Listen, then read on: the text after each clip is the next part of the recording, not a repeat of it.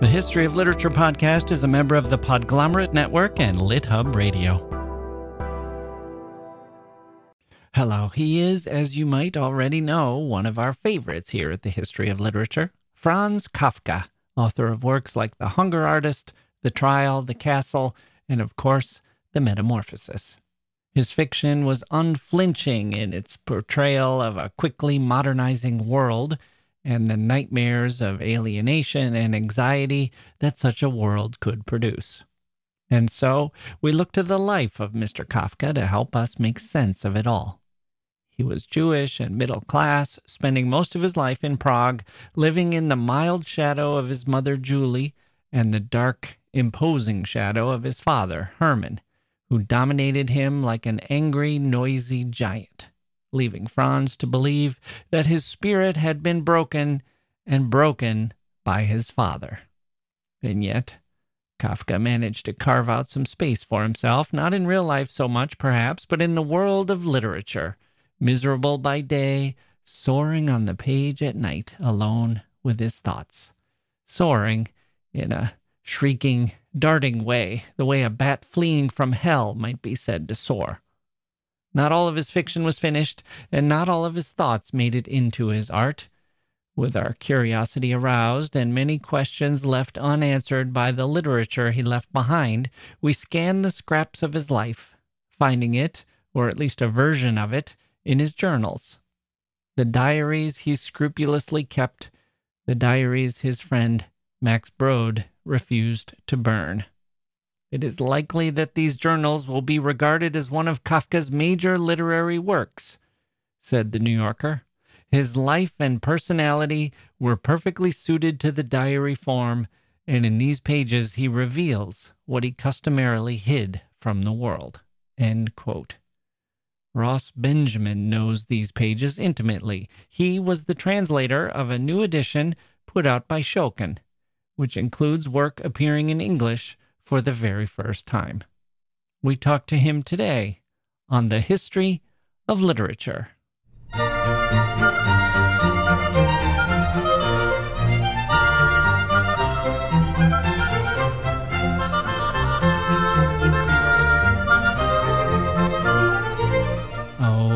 Okay, here we go. Hello, everyone. Welcome to the podcast. I'm Jack Wilson.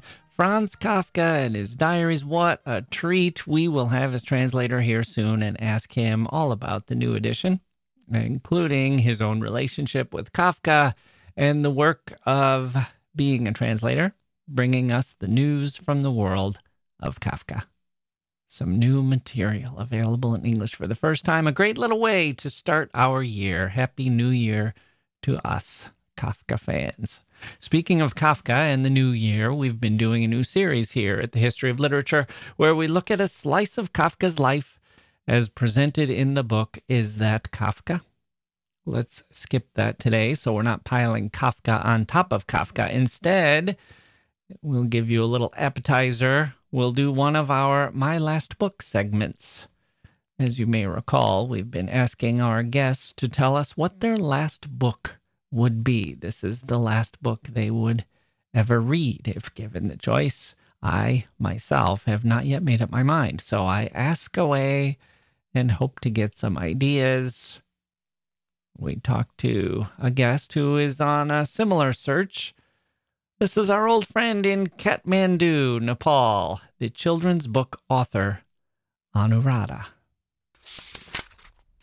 We are joined by children's author Anuradha, who comes to us all the way from Kathmandu, Nepal, and she is the author of a book called The Story of Babur, Prince, Emperor, Sage, the great epic of Central Asia, which we are doing a full episode with her about. But I wanted to ask you this question, which comes from a listener who asked me, what do you want your last book to be? This will be the last book you will ever read. You can either choose one that exists or describe one that has not yet been written.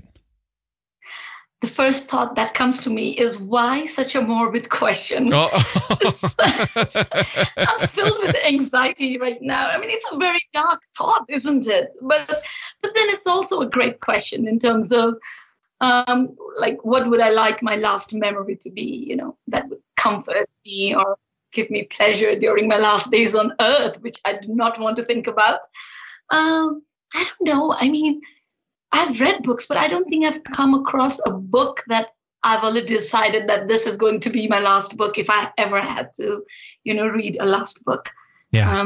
But it could be fiction, nonfiction. I mean, sometimes I feel like it could be something humorous to lift my spirits, or something more profound, as just looking back at life more lovingly, and or a book that can answer questions of afterlife, because I believe that the soul, stays even after the you're proven medically dead. So I would like to know what happens after life. Maybe that would comfort me and help me embrace my death more naturally and peacefully, which I doubt. But yeah, but I don't think anything would prepare me for death. But no, I haven't come across anything as such, and I've really not thought about it. And like I said, I'm filled with anxiety just thinking about my last book on earth. Do you think that you need to be prepared mentally in order to make the right transition into the next phase of existence? Do you think a book would need to, I don't know, spiritually prepare you, or provide some peace or comfort, or put you in the right frame of mind in some sense? Why not? I mean, books are a man's best friend, as they say. I mean, if books helped me during my childhood as I grew up, and they were my soulmates growing up, and I found so many answers to my problems in books, and I found peace in books, and solace, and answers to difficult questions in books. When I found all of that all my life, why can it not help me make that transition? If I find the right book, I think it will definitely sort of help me in my last days as well. And I think it's important to prepare for that transition as well in life. I mean, I feel you have to think about death just like you think about other aspects of your life, and sort of prepare. You shouldn't be running away from it. It's something, it's going to happen 100%, and you cannot run away for it. So I think if you're mentally prepared for it, it's easier to embrace it. Easier said than done. But it's not a book that comes to mind. Maybe it's not one that you've read yet. No. But I hope I live long enough to find a book as such that can be my friend during my last days. But until now, I haven't found that book. Maybe I need to read more books. Right. Or maybe you just need to search, and maybe it will be the search for the perfect book that will prolong your life. You won't be ready to leave until you've found it. Yes, that's true. Or you never know. I mean, at this point in life, I think there is no book that I would like to read, but maybe when I reach that stage, I will remember one of the books that I've read until now and feel like, oh, I should read that again, because sometimes depending on which phase in life you are and what age you are, the same book can have different meaning for you. And, so you can reread a book and have a completely different perspective about the book. I have talked to a lot of people who reach that kind of midlife point, and they say, I've stopped reading and I only reread now, or I take more pleasure out of rereading books than I do out of reading books. Wow, I have that thought as well. I feel like the books that I read earlier in life, I just read them, but now I feel like it has to be reread to sort of look at life in a different way, or just to look at the characters and the stories in a different way. Maybe also because I'm a writer myself, I want to go delve deeper into my characters and the plots now, than what I did before. It was just for pleasure earlier when I read books, but now I try and find meanings into, the stories. You're right. There's a couple of things that come to mind there. One is, I like to travel, and I like to visit cities for the second time, because if you go, the first time you go to Paris, you go to see the Eiffel Tower and you go to the Louvre and you do all these things that are kind of touristy and they maybe have long lines and big crowds and all of that. And the second time you feel this, you don't have to do that. And you can just enjoy sitting in a cafe, or you can enjoy just walking down the street, and you don't have that pressure. And maybe there's something to the rereading process that's a little bit like that. You can just take the book on its own terms and just be comfortable in it rather than trying to conquer it like it's something new. Definitely. When I was little, my father used to get transferred every 3 to 5 years time, to a different city. And I used to travel to all these new places as a child. And now that I've grown up, I make sure every time that I revisit that place, just like you said, to relive my childhood and also to sort of understand how that place helped shape me, who I am. And I sometimes feel it as this travel thing has, sort of helped me immensely in my writings as well. And that's why I put that into this book in The Barber as well, when he visits Herat to meet his cousins. And it says that after that, traveling is important, and it changes a person from within. And I've put that part in the story as well, because I personally feel the same. And reading is like that too. And I think that's why rereading gives us so much pleasure as we get older, that not only do you get to read a book and you get to read about that world, but you do get to remember who you were at a different time. And you remember, oh yeah, I was so excited when I read this for the first time, or, oh, I missed this because I was so young and foolish and hasty. I didn't really appreciate this character, or I didn't appreciate this aspect of the book. And you kind of, it's sort of nostalgia as well as the excitement of the new. And it's very, it really deepens the experience to be in a position to be able to reread. Yes, I completely agree with you. I think you've put that in a really perfect way. Yes, I feel the same.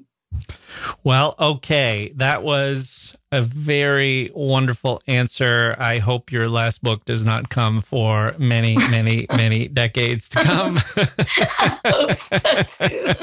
I'm just thinking, why this question? But I really like the question. It made me think.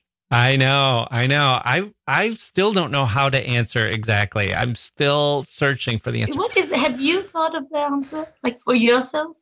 I've tried. That's my, I feel like I'm zeroing in on an answer, but I still don't know. The question surprised me so much. I've been doing this for so long. I feel like I had heard every possible question there was. And then this listener surprised me with the question, and I felt like, oh no, I don't know. I don't know what I want to do with this. And so that's why I've been asking all of the guests to, so I can hear their answers and see what makes sense to me. Yeah, like now I'm worried now that this question's like sort of traumatized me now. If I go like buy a book, every time I'm going to be like, is this going to be my last book? Like once I read it, like then I'll let you know, Jack. I'll write to you. I'll tell you that I found the last book that I'm going to read before I die. I'll share it with you when I find one. Okay, that's a deal. Anuradha, thank you for joining me. Thank you. It was a pleasure. The pleasure was all ours. Okay, that was Anuradha. She's still searching, as am I. Are you searching, dear listener? Or do you have an answer to that question already? Have you ever thought about it? If you'd like to share your response with me, you could send me an email, or you know what? You could send me an MP3 file. If you'd like me just to listen, maybe we could share it with our listeners here at the History of Literature. We'll see. Okay, so now here is our guest, Ross Benjamin, to tell us all about the Diaries of Franz Kafka. He will join us after this.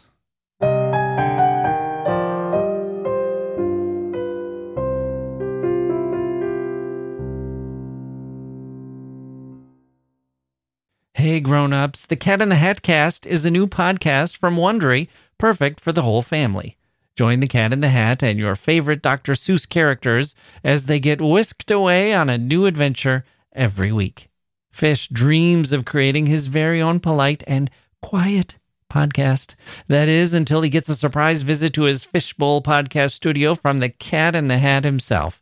And it becomes very clear that the cat has other plans for the podcast, and those plans are the opposite of quiet.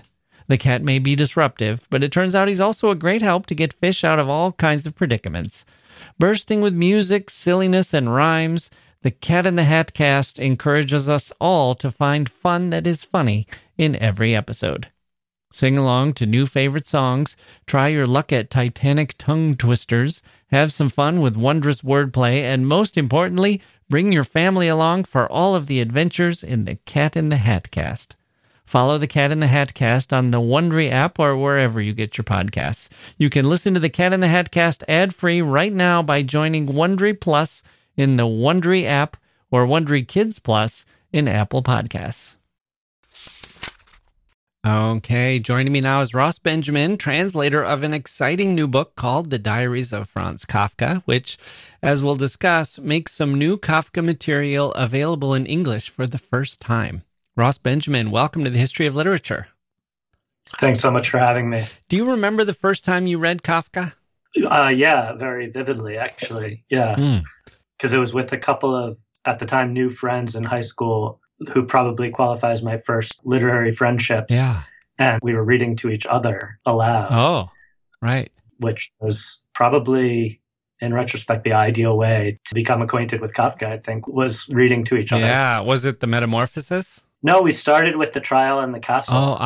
Yep. From the high school library, and we would meet. I don't know if we were cutting class or if we had in between classes, meet in the library and read to each other from those books. Yeah. Yeah. And that was in English? Yep. Yeah, in the weird. Yeah, which is sort of old school. They were some of the earliest translators, or maybe the first. Yeah, they were the first of the major works, the major posthumous works, and and most of the stories, the most well-known stories. Now, did you know anything about Kafka's life when you were reading him for the first time, or did you learn about that later?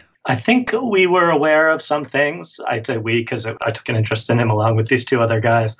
But we also had some misconceptions, We were already aware of some of the Kafka myth, I think, that has become conflated with his life. People may, in fact, now be better informed with new biographies and so on. But at the time, I think we may have had a sense of him as a more kind of isolated and monkish and alienated, figure than he actually was in life, but end up his sort of officialdom in Prague as being, we probably mistook that aspect of his life or conflated it with the characters in his work or the way he describes bureaucracy in his work and didn't know his life. But I think I soon went deeper into his life because I did read the old translations of the diaries and of letters and his sort of life documents, all available in those translations. And I did read those pretty quickly. Yeah, because Kafka, the figure, was kind of as attractive to me and the kind of literary, high school circle that I was in as Kafka's writings were. Yeah. I think his life is really important in some ways in understanding his works, but I think you're right. The myth that's sort of been handed down is this guy who stayed up all night writing his literature and then was so alienated during the day. And I think people realize that he wasn't just living at home and that he was actually going out in the world and all of that, and that he worked. But they probably picture an office that was enormous and he was the only one working at a lonely desk or something, or they miss that he had a lot of interactions that were not just strange and bizarre, but actually kind of more commonplace. Absolutely. Yeah. Yeah. I really think I was under the impression for a long time that he was like a lowly clerk in bureaucracy as opposed to a doctorate in law at a pretty high level in the insurance institute where he worked. And certainly he found his job or wrote about his job as being very stultifying. But he also wrote about his intense admiration for his boss. And obviously he had friendships with his colleagues that he valued. And it was definitely not the picture that I think we had in the way that we had romanticized and mythologized him. And it kind of just filtered to us as maybe a kind of naive picture of a modernist literary genius. Right. Okay, so before we get to the diaries, because I want to give you my theory on why I think his life is so important, I wanted to ask about his language and the German that he uses in his fiction in works like The Metamorphosis or The Trial. How would you characterize his language or his diction that you find when you look at those works in the original language? Yeah, it is a good question. Just to distinguish between The Metamorphosis and The Trial, The Metamorphosis he cleaned up for publication and published in his lifetime. So there you see style as he would have it presented to the public, whereas the trial is derived from posthumous manuscripts that he didn't mean for public view. Mm-hmm. So let's take the Metamorphosis, because I think what you're asking is about what his language is like in the work that he polished up. Yeah, the fiction that how did he want to write as a fiction writer? Some of the cliches that we might use to describe his writing, I think, are true, that he wrote in a somewhat, let's say, very sober, and precise and conscientious way, and stripped away to some extent the kind of everydayness of language, like colloquialism, and to some extent regionalism. But it is, in fact, the case that in all of his writing, he uses somewhat local vocabularies. He didn't write in like what's called Prague German per se, but he did use most of the Austrianisms that Austrian writers would probably use today. So it's very similar probably to the difference between UK and American English, where you just have different words for the same things, or sometimes misleading words like pavement and sidewalk, where they would seem to refer to very different things or related things. Like in German, a classic example in Kafka that translators have gotten wrong is he uses the word Kasten to mean wardrobe instead of box. It would be Box in German, and it's a wardrobe or a cabinet or a closet in Austrian German, and so would probably any Austrian writer writing today. So he didn't write in a kind of high German. He tried to write, I think, in a very immaculate German. That being said, though, there's a lyricism to his writing in its rhythms, in assonances and alliterations. There are sort of crescendos. He has a variety of techniques. He doesn't use only one technique. It's striking in his writing that he will write really complex nested sentences with many, many subclauses. And because of the nature of German, you can start off the thought of a sentence and then go off on many digressions before you ever finish that thought, because the verb can come at the end. I picture the fuse lit in like a Looney Tunes cartoon. It snakes around, yeah. Yeah, exactly. Around all these bends and twists, but until it finally detonates in a totally different place. Or, it's often described as a wind up and a punch, Those sentences may be striking, but he's also a master of brevity at times, and we're talking about a story like The Metamorphosis and the style of that, but he also wrote aphorisms and parables, very short, that were self-contained, and where the brevity can be pretty extreme and the sort of compression can be extreme, and he did that with the kind of genius for brevity that he has as well. Yeah. So it's hard to characterize his style in one way. And this is where I feel like knowing more about his life and some of his relationships and some of the seeing him on the inside, as we will get to when we start talking about the diaries, really helps to kind of understand, especially because if we are losing a little bit of that in the translation of his ability to give something a little twist or to keep us kind of guessing or under his control and then surprising us with something at the end,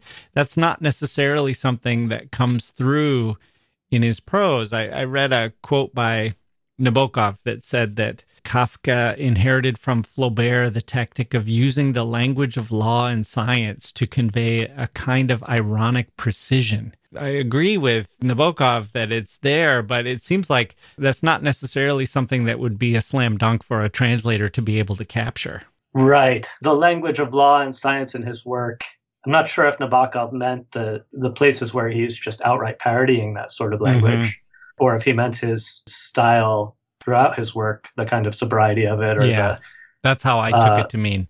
The sort of pseudo-rationality or the absurdist rationality of it.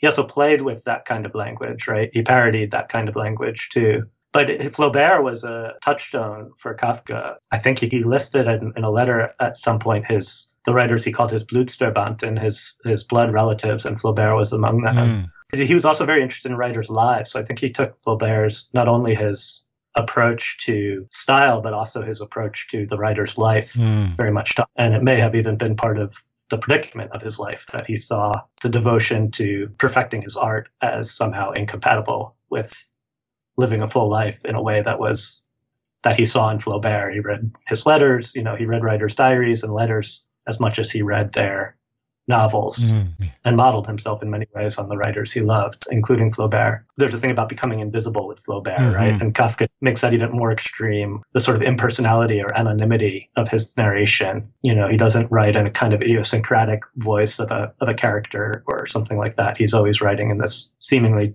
disembodied, very, almost anonymous voice. That's not how Flaubert writes, but I think he's almost taking to an extreme this concept of the author disappearing, of his individuality, Okay. Let's take a quick break and come back with more about Kafka, and we will get into his diaries.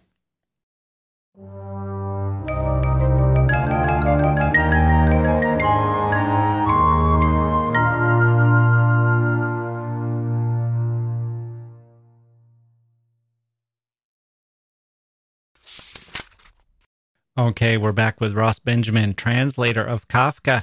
Ross, we've been talking about the sober tone and the almost invisible erase the narrator from the narration. Is that the tone you see in his diaries as well, or is the Kafka in his diaries looser or less guarded or more playful, or who are you finding when you turn to his diaries? He is looser. I wouldn't describe him as not being playful in his work. Right, yeah. I guess some of the vocabulary I used could suggest that, but there's a lot of playfulness and humor. But it's kind of deadpan. It's deadpan, yeah. There's deadpan in the style. In the actual imagery or the sort of physicality of his descriptions, there can be straight up slapstick sort of gestures of the characters, or even what they're doing with their body. So that's why when my friends and I used to read it aloud, we would often end up laughing a lot. Yeah. As for the diaries, what we were describing as the sort of impeccability of his language in those pieces that he tidied up for publication is not how he wrote in his notebooks. In his notebooks, he wrote in a really free-flowing way. He did make corrections in his notebooks. Like, he still was approached his writing in his diaries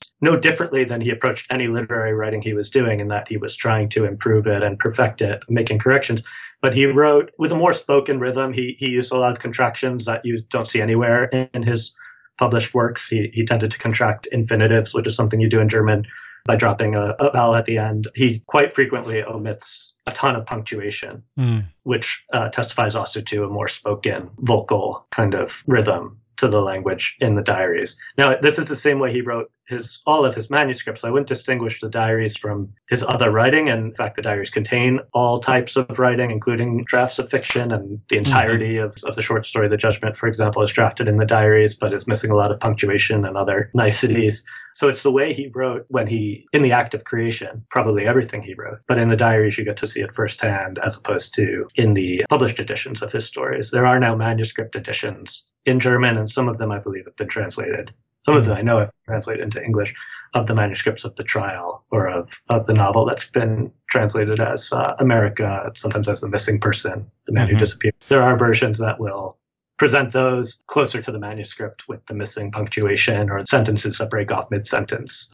So you get to see the looseness of his writing in progress. And then you also see his becoming as a writer in a way that you don't in any individual work, because the diaries span the same period of time as any of the writing we have from Kafka, 1909 to 1924. And so at the beginning of the diaries, he's not the same writer he is by the end. Before he writes The Judgment, he's not the same writer he is after he writes The Judgment. So he's experimenting with different styles and different approaches to writing in the diaries. And so you see those earlier versions of Kafka that can sound very different from the more sober, conscientious style we were talking about. What purpose did he have in writing the diaries? Is it like a writer's workshop kind of thing? Or, people write diaries for a lot of different reasons. Sometimes it's to explore themselves or confess relationship problems or family problems or anything like that. Or sometimes some people keep diaries just to kind of mark their day and remember who they talked to and what they did and so on. Do you get a sense of what was motivating him to keep these diaries? I think he does almost everything you mentioned in the diaries, if not everything you mentioned. I would characterize them overall as having that workshop quality that you mentioned. It's a place for him to do his writing. He didn't call all of his manuscripts diaries. There are these notebooks and loose papers that are considered the diaries because that's what he tended to call them, even within the text of the diaries, so refer to what he's doing as diary writing. And in there, he's more likely to do the kind of self-exploration, self-examination, and it's Kafka's a lot of self-condemnation and self-accusation, self-torment in the diaries. So all of that kind of self-conversation or inner dialogue, so to speak, with oneself. All of that happens in the diaries more than other manuscripts, but everything else that happens anywhere else in his archive happens in the diaries. The drafting of short stories. He excerpts from his reading material. There's sections of the diaries that are notes that he's taking on books that he's reading, sometimes just jotting down the things he's reading, extracts from books. Mm-hmm. He drafts letters in the diaries. And there are entries that begin as diary entries, like conventional diary entries, describing something that's maybe happening simultaneously to the writing of it, and then transform into literary texts, or diary entries that if you just read them in the diaries, you would think it was a diary entry, but he actually published them in a literary journal, just changing some of the names and a couple sentences as prose pieces in his lifetime. And so now they have this kind of double life. Right. Yeah. So famously, he wanted his friend, Max Brod, to destroy all of his unpublished works. When you read the diaries, I mean, it's one thing for Max Brod or for us, for anyone who's come afterwards, to take a draft of a short story or an essay or something like that and saying, no, this belongs to literature, this belongs to history, we should publish these.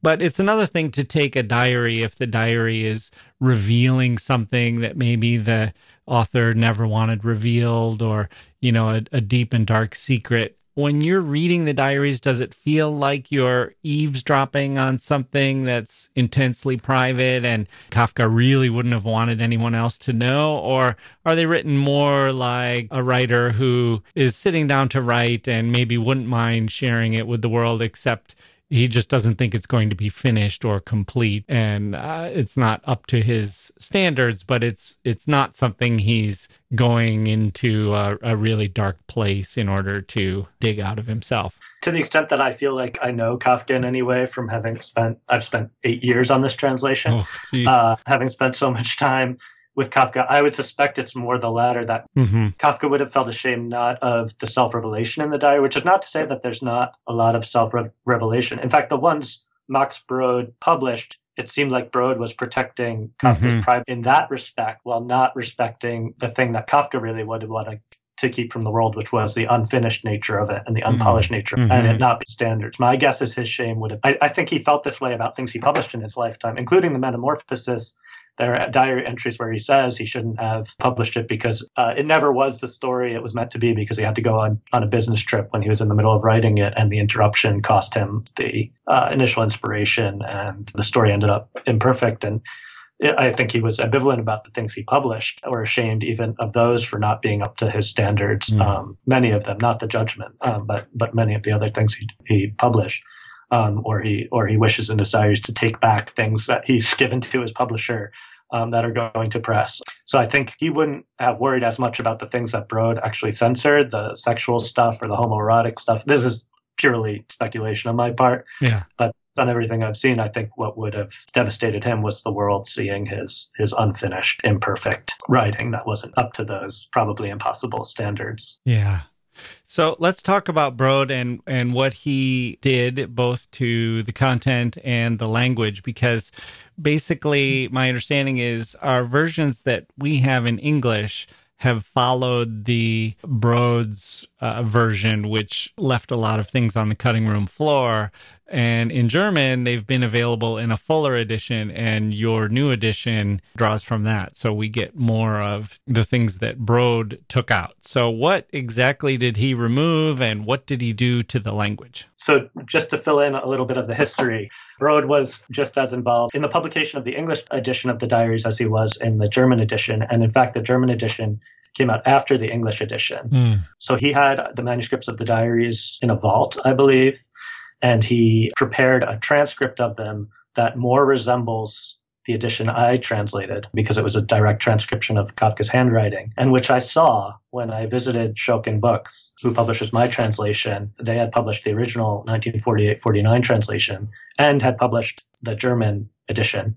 It was all under that same publisher. And they had a box of Max Brod's transcription of the diaries, and it looks just visually on the page like the critical edition that came out in 1990 that's based on the handwriting, because the way Kafka wrote his diary entries is he often wrote this horizontal stroke between the entries, or even if they were fragmentary or just half a sentence or whatever, then there would be a horizontal line and he would go on to the next thing. And these transcriptions that Brode had made look like that. And then what he did was he created his own edition in German that would be the basis for the English translation. Did he correct errors and add punctuation and kind of clean it up when he was preparing it for publication? Yeah, so he tidied up the text, but he also completely reordered the material to make it appear chronological, because what Kafka left behind were 12 notebooks and some bundles of loose papers, and those were the materials that constituted his diaries, but he didn't keep them chronologically. He would grab different notebooks at different times and continue writing in an earlier notebook years later, and he didn't date all of the entries. And so Brode's chronology is probably roughly correct, but he had to make decisions about where to put material that wasn't clearly dated. Then he excised literary texts that had been published elsewhere, the entire draft of the Judgment, the short story The Stoker, which is also the first chapter of the novel that's been published as America, The Missing Person, etc., is written in two parts, actually out of chronological order, because he wrote the second part in a notebook that he had begun earlier than the one in which he started the first part, but it's just completely left out of Brode's edition in its rough draft form.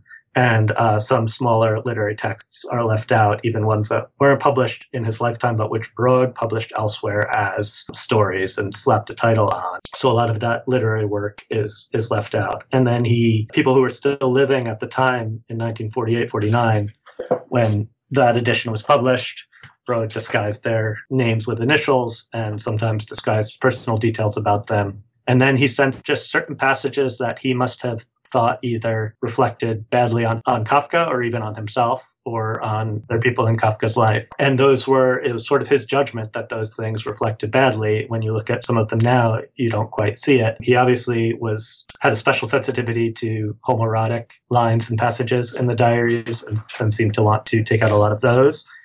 And then a number of sexual passages that I guess crossed some kind of line into lewdness in his perception. And there it becomes a matter of sort of psychoanalyzing Brode, because he also left in a lot of sexual stuff. He left in some visits to brothels and disguised others. He left in a bunch of Kafka's observations about a brothel, but then cut one line that maybe seemed a little more carnal or lewd, And the rest seemed kind of literary and transfigured and poetic maybe to him. So those are interesting to speculate about why he left it out. Yeah, because as you say, you'd either want all of it or none of it, but to get only part of it, it tells you more about Max Brode and his views than about Kafka's. But does it also change the Kafka that we get? Does it make him more of this monk-like person who kind of came down to us as the myth? Does it take away some of the warmth or some of, I guess, for like a low style as well as a high style? In a way, he kind of disembodies Kafka more. I think Brode, to the extent that you can see a kind of agenda underlying these editorial interventions, I think it had to do with his dedication to a kind of saintly image of Kafka that he was pushing, also in his biography of Kafka and in his kind of stewardship of the Kafka myth that has been handed down to us. I think he was attempting to render him more pure, more of a unearthly kind of literary prophet and saint. And so a lot of the things he left out, I think, were things that are actually, from our contemporary point of view, more humanizing, And that includes the technical imperfections of the text, at least in my view, that there's a kind of correspondence between his sanding off the rough edges of the text itself and his sanding off the rough edges or what he saw as the rough edges of Kafka the person. Yeah. Yeah. Did your 8 years on this project change the way you understood and appreciated Kafka's fiction, the more finished works? Yeah, I think so. It kind of destabilized the status of the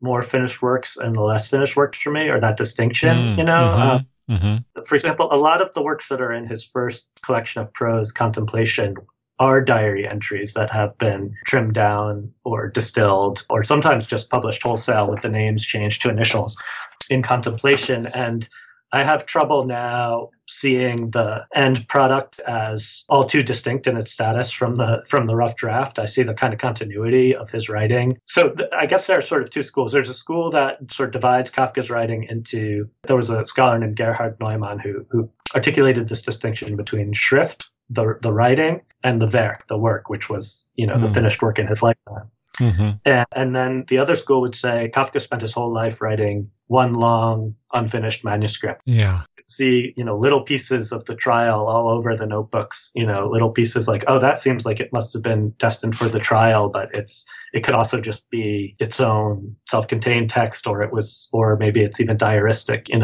there's this whole section of the critical edition just called the Nachlass, the posthumous papers, which is just a mass of text, much like the diaries. And as much as I do, of course, see the differences in what he polished for publication and what he left in rough draft form and never actually wanted exposed to public scrutiny, my sense of him as a writer now is of someone who's just actively producing the sort of material we see in the posthumous papers.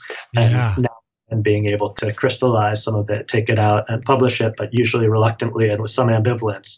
So that his real genius was in this act of ongoing creation, a sort of fluid, almost goalless writing. It's almost like Leonardo da Vinci's notebooks, where he had a hard time finishing a lot of works, but there's genius in his sketches and his drawings and his quick ideas and his thoughts. And you kind of go through those and you can find a lot of gold in there. It's not just, it's not like everything is just a rough draft, but it's actually, that can be where some of the best ideas are. Yeah, and for long passages, he'll be going at it with a story that's going on for pages and then just breaks off. And it's incredible material and it just remains unfinished. But, given his ambivalence about the things he did publish in his lifetime, I think most people feel grateful that we got what we did get of the papers, whatever Brode's betrayal of his wishes was, and the complexity of that decision. His genius to me is really evident in the fullness of what we have of these materials, and seeing that fullness instead of having it curated and distorted by heavy-handed editorial intervention, I think makes me all the more appreciative of that genius. And it's the sort of exploration and experimentation that was just a constant in his work. And that is almost a contradiction in his work because of the way he circles the same predicaments again and again and in his kind of self-scrutiny. But in his writing, he's just constantly imaginatively elaborating in new ways his ideas and visions. He did write at night, and he did write on a threshold between waking and dreaming. As much as that belongs to the myth, he was an insomniac writer who was definitely taking advantage of a kind of dream work. And you see that in the notebooks. And he was always just writing on whatever paper or notebooks he could grab and trying to differentiate what was diaries, what were aphorisms. And even within the diaries themselves, there'll be a notebook where you can see he started the notebook to try to impose some order on this and just include fiction in this notebook. So the first 4 entries will be rough drafts of fiction, and then suddenly he'll be off adding back in all the other diaristic elements. Well, we are lucky now to have a freer version of Kafka. The book is called The Diaries of Franz Kafka, translated by Ross Benjamin and published by Schoken, which continues its streak of, I think, the coolest covers in publishing. I wish I had a poster of the Kafka books they've come out with. They're so clever and eye-catching, no pun intended. Ross Benjamin, thank you for joining me on The History of Literature. Thank you so much. Okay, there we go. That's going to do it for this episode of The History of Literature. My thanks to Anurada for giving us her last book. She has not reached out with an answer, by the way, but sometimes the search is all, isn't it? Life is not a destination. It is a road with lots of ditches along the side. And, of course, my thanks to Ross Benjamin. Do check out his book, The Diaries of Franz Kafka. Available now in a wonderful edition by Schoken Press. We have some good episodes coming up, people. Auden is next, I think, and then Goethe, and then a giant of a book, a whale of a book, you might say, and then a pair of women, one 19th, one 20th, and then another pair of women in the same episode, both 20th, and then another woman, a poet. This is getting a little too cryptic, isn't it? I guess you have to take my word for it, and I'll probably scrap it all and talk about Schopenhauer or maybe Catullus. It is winter, after all. But hey, I like clouds. I like weather. I like all that because I like being on this planet. Even if I spend so much time indoors, they put me on a prescription strength vitamin D tablet. I'm better now, thankfully, feeling fit as, what do you say? Well, maybe not a fiddle. Maybe a lesser instrument, a musical comb. I'm Jack Wilson. Thank you for listening, and we'll see you next time.